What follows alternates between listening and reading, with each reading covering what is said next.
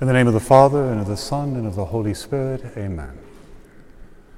My Lord and my God, I firmly believe that you are here, that you see me, and that you hear me. I adore you with profound reverence. I ask your pardon for my sins and for the grace to make this time of prayer fruitful. My Immaculate Mother, Saint Joseph, my Father and Lord, my guardian angel, intercede for me.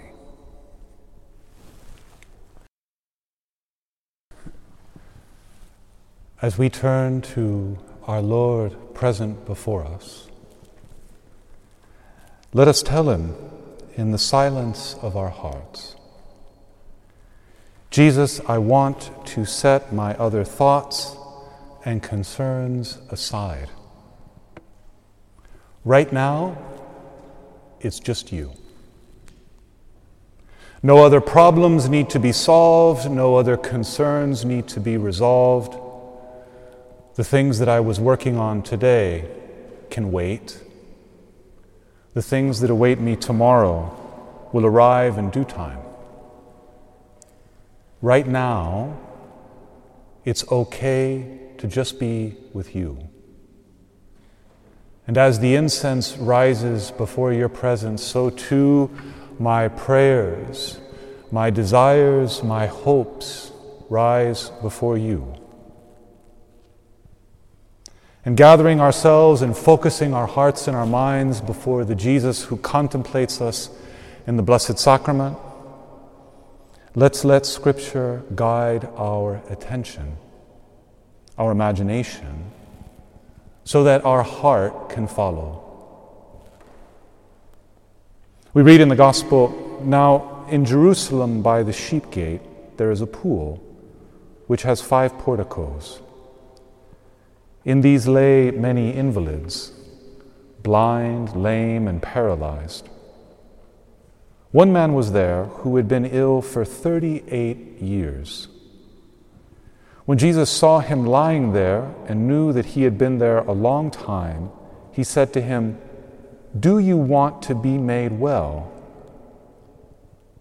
The sick man answered him, "Sir, I have no one to put me into the pool when the water is stirred up, and while I am making my way, someone else steps down ahead of me."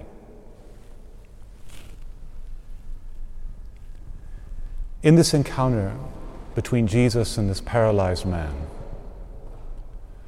we need to understand more deeply why Jesus asked him what he does.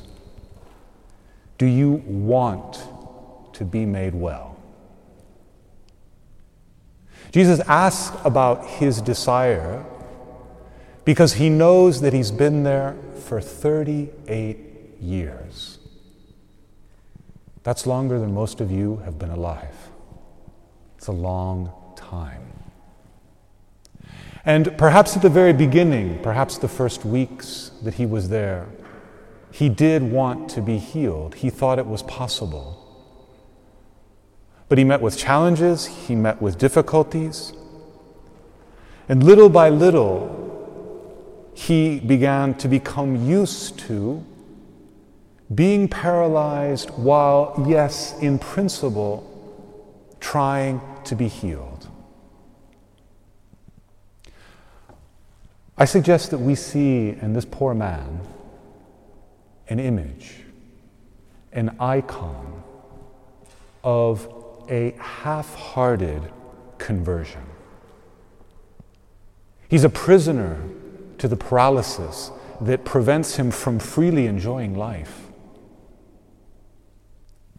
And he's right next to what he believes can heal him. But he has excuses and reasons for why it doesn't actually do so. He's so close, and yet he's so far.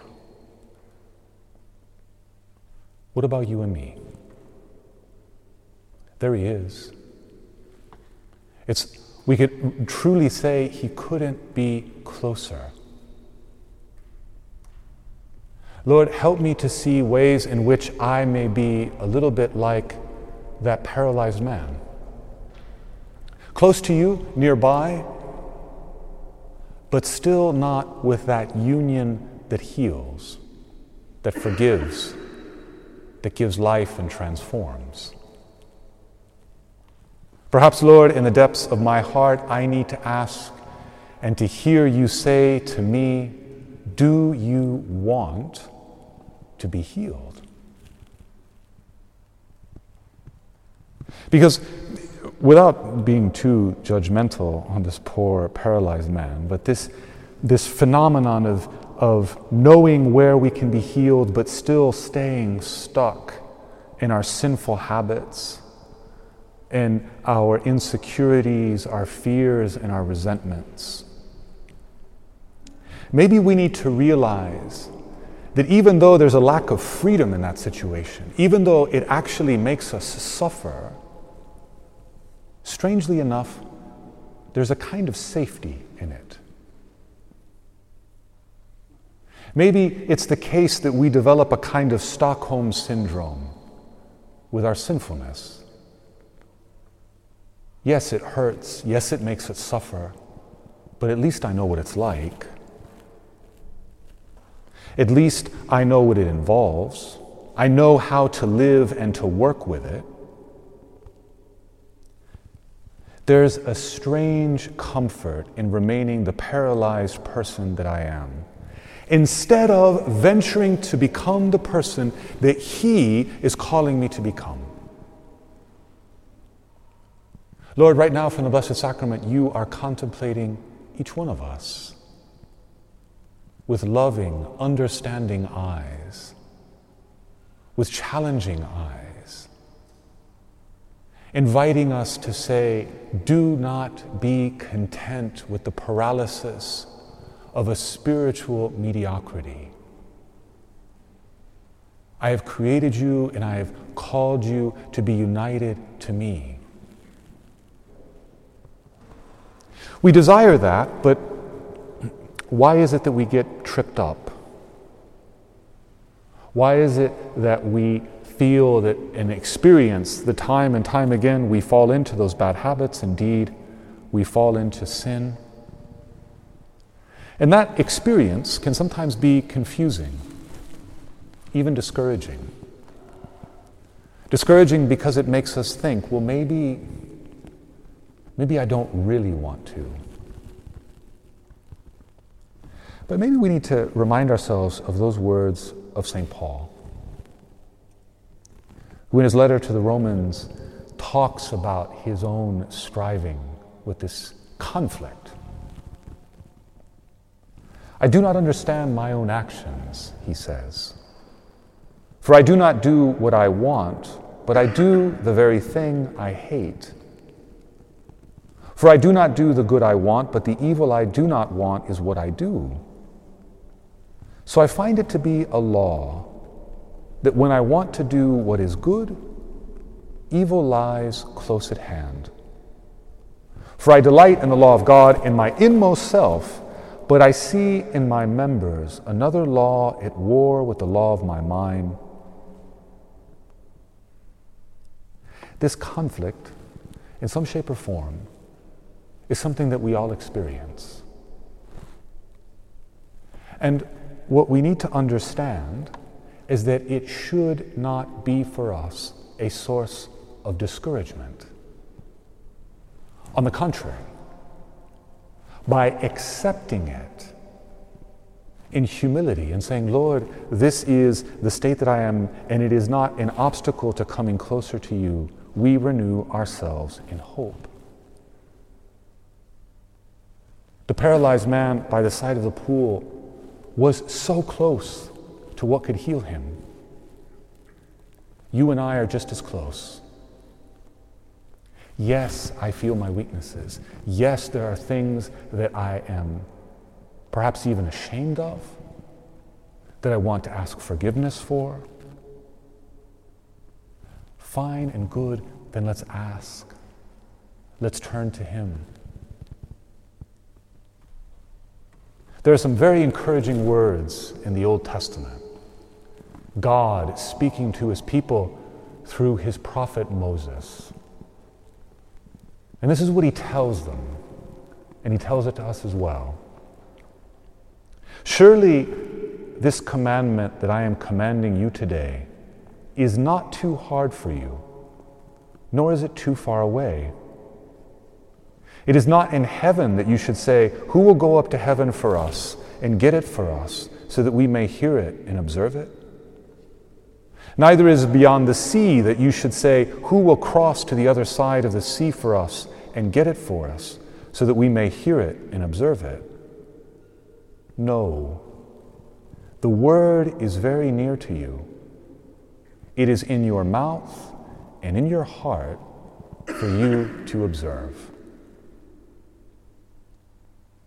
Lord, what you said in the Old Testament has become an unbelievable reality in the New, in the person of your Son. He is not far away. We don't have to cross the sea. We don't have to go to the desert.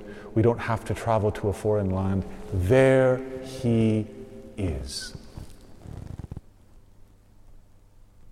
Even more amazing, every Sunday, and during the week if we want, this prophecy of Moses becomes a reality to you, in us in an extraordinary way. The word is very near to you. It is in your mouth, and it is in your heart for you to observe. When we receive the Eucharist, these prophetic words of Scripture take on a very powerful reality. He is very near to us so that we might say yes. So that whatever there might be in our life that separates us from him, that distances us from him, whatever paralysis we might be experiencing, he comes close. Just as he came close to this paralyzed man. And if we turn back to that gospel scene, we need to marvel and give thanks for the way in which Jesus looks at that man. When he came to the pool, surely there were many other, and the gospel tells us, there were other sick and lame people around. But this person is the one that Jesus focused on. He turns his attention to him, probably because he knew that he had been there for 38 years, stuck. That needs to be very encouraging for you and for me, precisely when we think about those parts of our lives that we ourselves get fed up with. Because sometimes we do get fed up with ourselves. But what is the risk? The risk is that we think that God is fed up with us, and he's not. He comes to us, he approaches us with determination, with humility, and simply asks us to desire. Do you want to be healed? And this is where we need to consider how our wanting, our desire needs to be transformed into decision. That we be decided to come closer to him. And it's up to each one of us in the intimacy of our own soul and our own conscience to understand what that decision involves. Right now in our prayer, right now before Christ in the Blessed Sacrament, we need to be moved to believe in the love that he has for us, and that belief unparalyze us. Lord, we ask you for a repetition of the miracle that you performed for this man. And that miracle was very simple. He turned to this paralyzed man and said, "Stand up, take your mat, and walk." At once the man was made well, and he took up his mat and began to walk. Jesus' miracle was very quick and precise, and it was a miracle to allow him to get about living his life.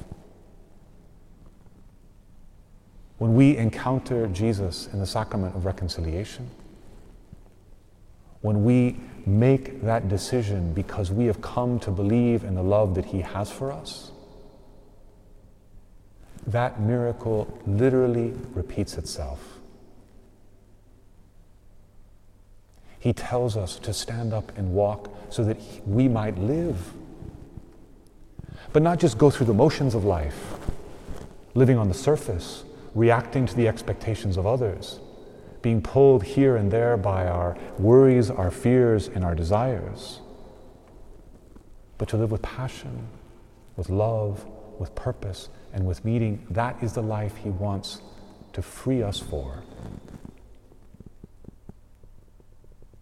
Lord, as we continue turning to you in adoration, as there is this time where the sacrament of reconciliation is available,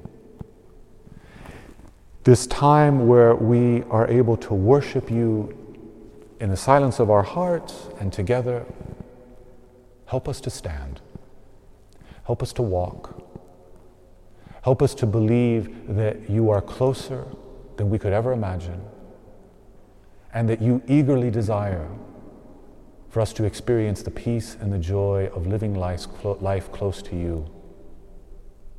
You're just waiting for us to want it, for that wanting to become decision, and for that decision to lead us to walk step by step towards him and with him.